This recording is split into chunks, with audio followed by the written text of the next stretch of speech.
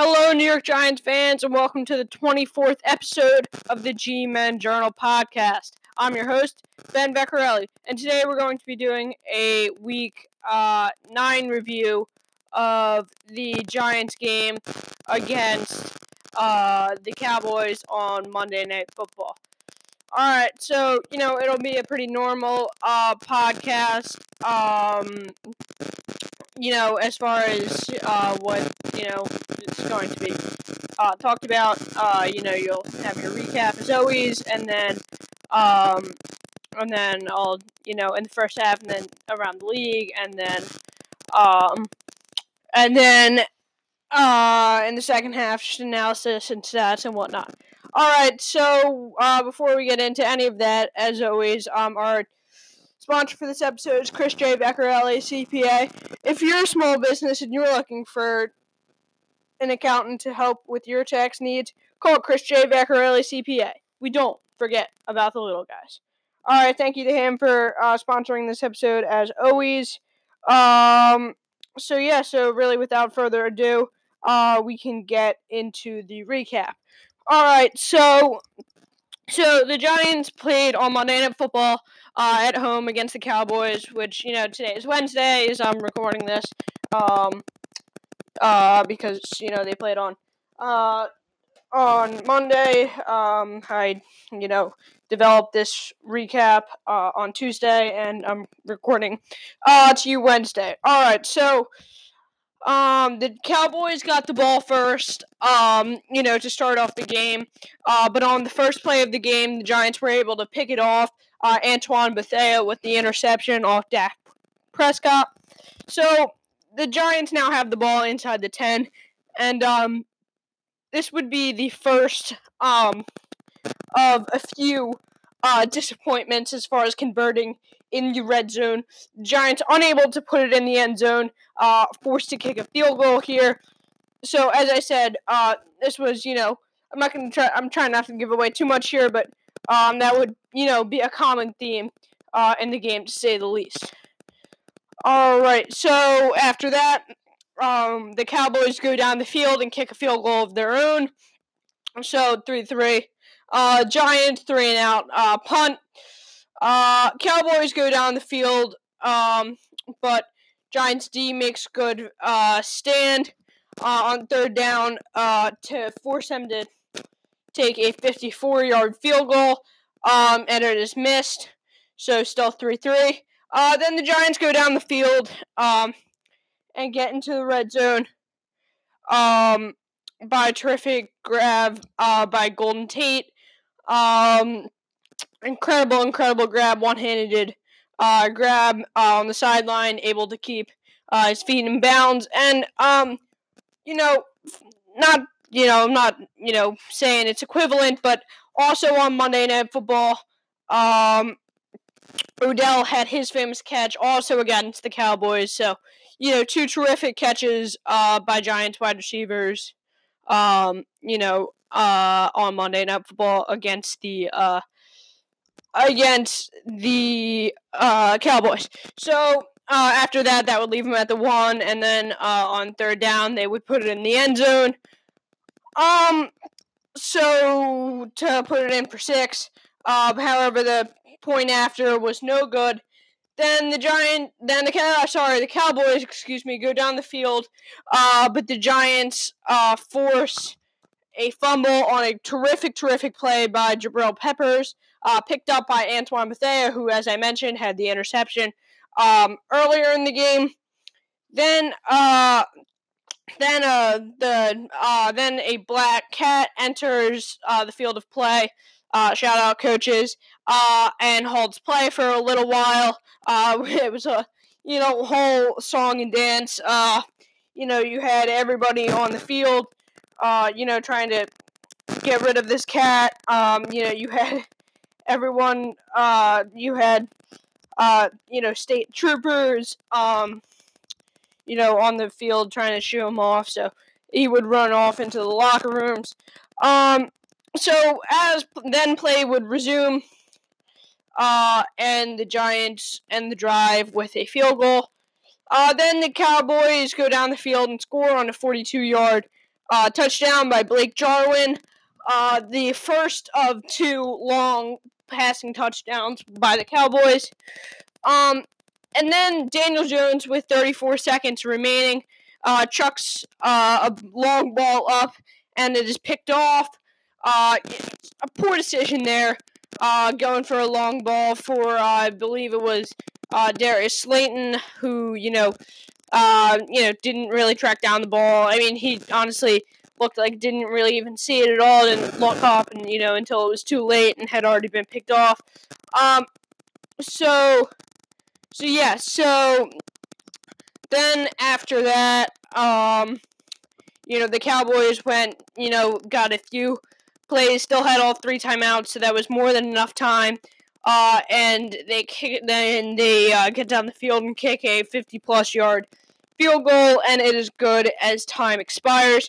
So, really unfortunate there by the Giants, giving up 10 points in 50 seconds, as they do, give up the long touchdown, and then Daniel Jones comes back, throws the interception, as I just said, and then, they kicked the field goal. So then, moving on, the Giants get the ball out of halftime, and on third down, Daniel Jones tries to run for it, and would have gotten the first down. However, couldn't hang on to the ball. Ball came loose, and so the Cowboys recover, and they go down the field and kick a field goal. So then the Giants go down and also kick a field goal. So field goals were definitely the theme of this game. Lots and lots of action for these kickers. So the Cowboys, then the Giants, right, just said that, then the Cowboys go down and score a touchdown on a great hustle play by Michael Gallup, never giving up, was almost down, and, was able to stay on his feet and keep going and get in the end zone. Then the Giants start off a drive with a 63-yard screen play to Saquon. However, they had to settle for a field goal. Once again, unable to put it in the end zone. And then the Cowboys, as we are getting towards the end of the game, basically put the game on ice with a 45-yard touchdown to Amari Cooper. As I said, that was the second long passing touchdown. And then the Giants and Cowboys exchange punts. Then the Cowboys put the game away with a Daniel Jones fumble return for a touchdown. 37-18 Cowboys final. All right, so that was your recap. I'll do a little bit more in-depth analysis on that game in just a little bit. All right, so here's your Around the League presented by the Closet Pack Rat. All right, so the 49ers beat the Cardinals in a close scare on Thursday Night Football, staying undefeated 28-25. Texans blow out the Jaguars 26-3. Chiefs beat the Vikings 26-23. Steelers beat the Colts 26-24.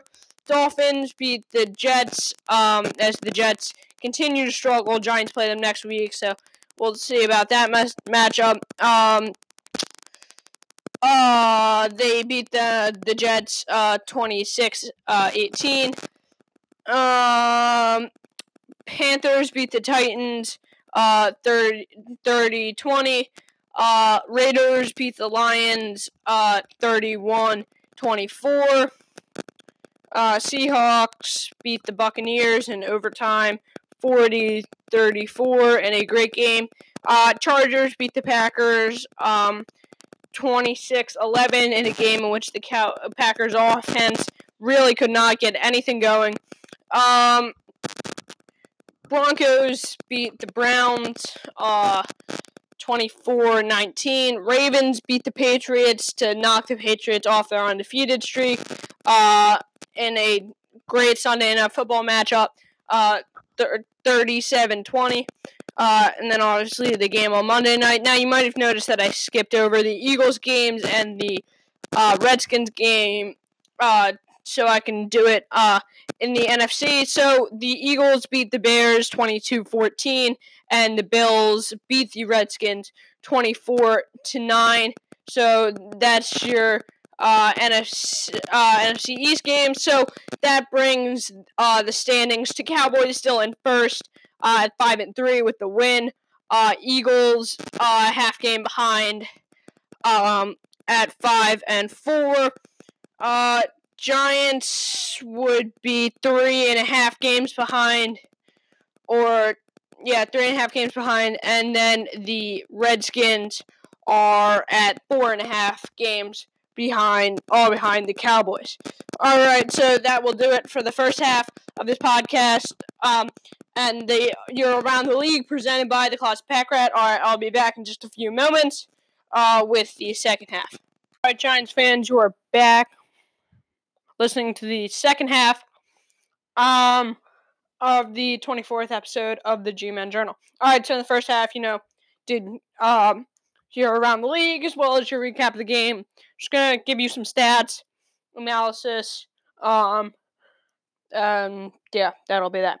So, I'll give you the stats first. All right, so Daniel Jones goes for 26 for 41, one touchdown, one interception, 210 passing yards, and 54 rushing yards. Saquon has 28 rushing yards and 6 receptions for 67 yards.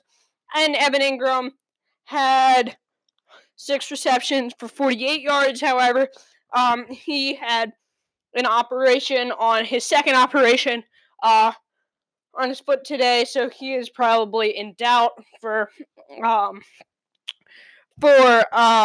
this week's game against the Jets. So Shepard did not play again. He was in and then he was out. What the exact story behind that is, I don't really know. I think he'd cleared the concussion protocol. Then I don't know. Then I think the league called for another reevaluation, and it is what it is. Concussions are very serious. They're one of the few injuries that it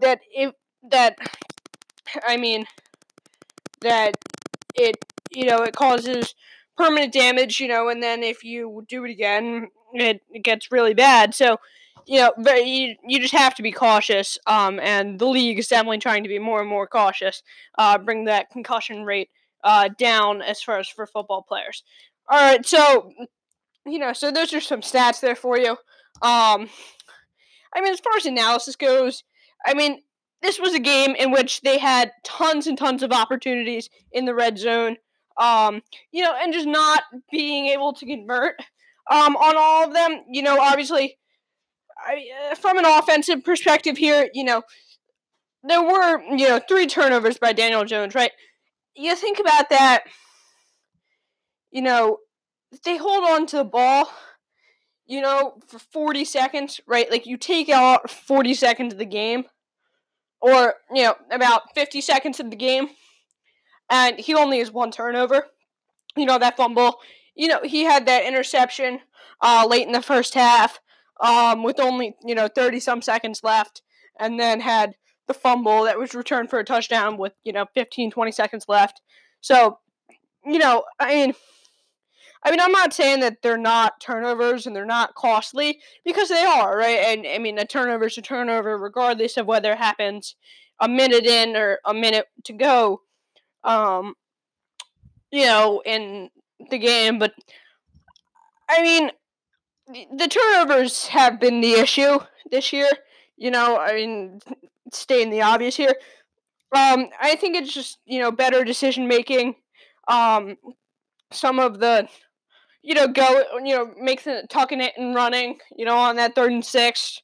Trying to do all he can.